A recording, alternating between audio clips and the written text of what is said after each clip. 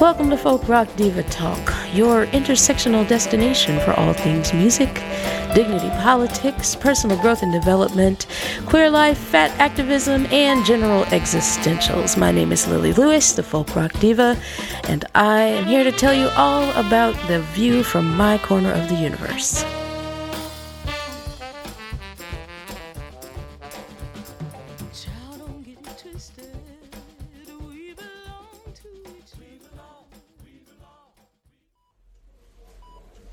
There's a spiritual mother in the world, known among other things as Mata Amritananda Mayi Mat. Some people call her the Hugging Saint. Some just call her Amma. When I met Amma, I was so moved by the way she talked about compassion that I, the unbeliever as I was, ended up finding myself asking her for a mantra. She offered me the seed syllables for love, and I was told that my 108 daily iterations of these seed syllables would somehow cast a spell on my life. Today, as I watch my own mother's tremoring body in the cold ER, I'm aware of a lot of spells cast in my life. I can feel my fear, I can feel my fatigue, I can feel my frustration, and I can feel myself doing my best to try to hold it all in a container that resembles compassion. Now, when I was about 3 or 4, my sister and I were taken care of by some neighborhood babysitters, and their mother actually used to do hair for the kids in the neighborhood. She was kind of talented and had a little kitchen hair shop going on. So one day I managed to convince her to see what she could do with my head. But my mother came to pick me up before my hair was done. And right away I could tell that she was uncomfortable, and she kind of snatched me out of the chair in an unusually kind of quick, terse kind of way, and put me in the car and said, you can't have other people doing your hair. It's like having strangers wash your dirty underwear.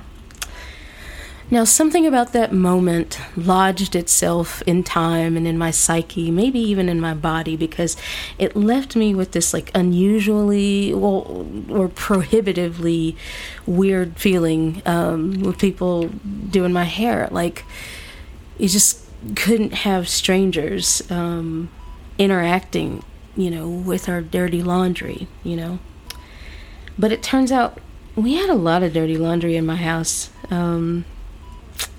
It's things like my father being a physical abuser, or my mother's hoarding, or her social anxiety, or her debilitating depression.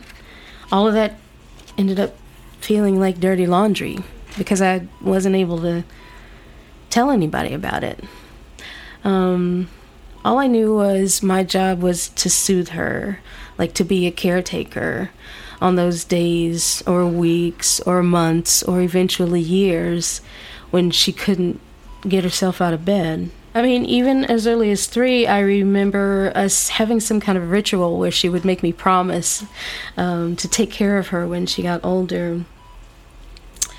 Now, when we all lived in my father's house, I remember coming home from kindergarten, finding her on the floor, hovering over the couch in the off-limits for the kids' living room, the kind of fancy one that's set off from the kitchen.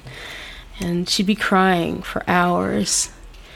And I remember my touch tending to make the tears come even harder. And then when we finally left his house, I remember coming home from school and finding her on the floor hovering over the toilet, because our duplex apartment at that point was too small for any of the off-limits to the kids' rooms. But she'd be on the floor again, hovering over that toilet, sobbing for hours. And I think back now on that time, and I'm immediately put in touch with how much pain she must have been in. Agony, even. Like, it feels almost too much to bear. And maybe it was. Because she often spoke of how she intended to be dead by 35. And since she was already 28 when I was born, you can imagine how alarming this is for me, at least by the time I was able to kind of conceptualize the reality of death, right? And at the time, I thought my father was the source of all of her suffering, and I wanted to protect her from him, but my small body was no match for his much larger one. So instead, I tried to protect her heart from breaking. I mean, at least, the fatal break. I filled my mind with reassurances, and I made sure to keep them mounted on the tip of my tongue for immediate deployment of any hint of emotional crisis. Eventually, I came to believe, I think, in the myths that I had made for her benefit, so much so that challenging them became a real threat to my identity. I have to admit, she was kind of a superhero. She had, been in law school while she was pregnant with me, and then finished law school while I was still an infant, and had, a 3-year-old older sister that she was raising, and she ended up raising 3 kids on her own, after my brother was born and the divorce was finalized. And she worked 3 jobs to keep us housed and clothed and fed and even educated. She went out of her way to make sure we had elite educations, all 3 of us. And frankly, these were things that were true. And these true things became the only truths that mattered. It wasn't until I was in my 40s that I even let myself become aware of other truths, like my truths, It took a lot of work for me to start developing a fundamental ground of compassion for myself. And as I did, I became aware of just how scared I had been when I couldn't get my mother off the floor, or just how helpless I'd felt when she was never home, or just how betrayed I felt when she beat me when I let the babysitter wash my hair, or how confused I felt when she didn't believe me when I told her that's not all that happened at the babysitter's house. So I think loving my mother through all of this may very well have widened my heart into this almost religious attachment to compassion. I think the epic levels of compassion allowed me to stay my mind on her and maybe off of my own terror. But her ambiguity about whether or not she wanted to live or die ended up fixating my mind on tolerating those thoughts within me. Her experience of life as this unbearable phenomenon collapsed my posture around the value of my own life. Her collapse, unchecked, became my collapse.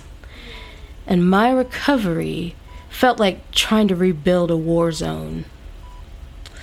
My mother is 72 now, and while she lays in her hospital bed, I'm aware that on some days her 72-year-old body has more health in it than mine. And I resent her for that. I resent her for not knowing that. And I resent her for making me responsible for her dirty laundry. And I love her for getting this far. I love her for surviving in spite of her suffering. I love her for performing so many impossible feats on the days when she could get out of bed. I love her for the proud and painful ways she made me long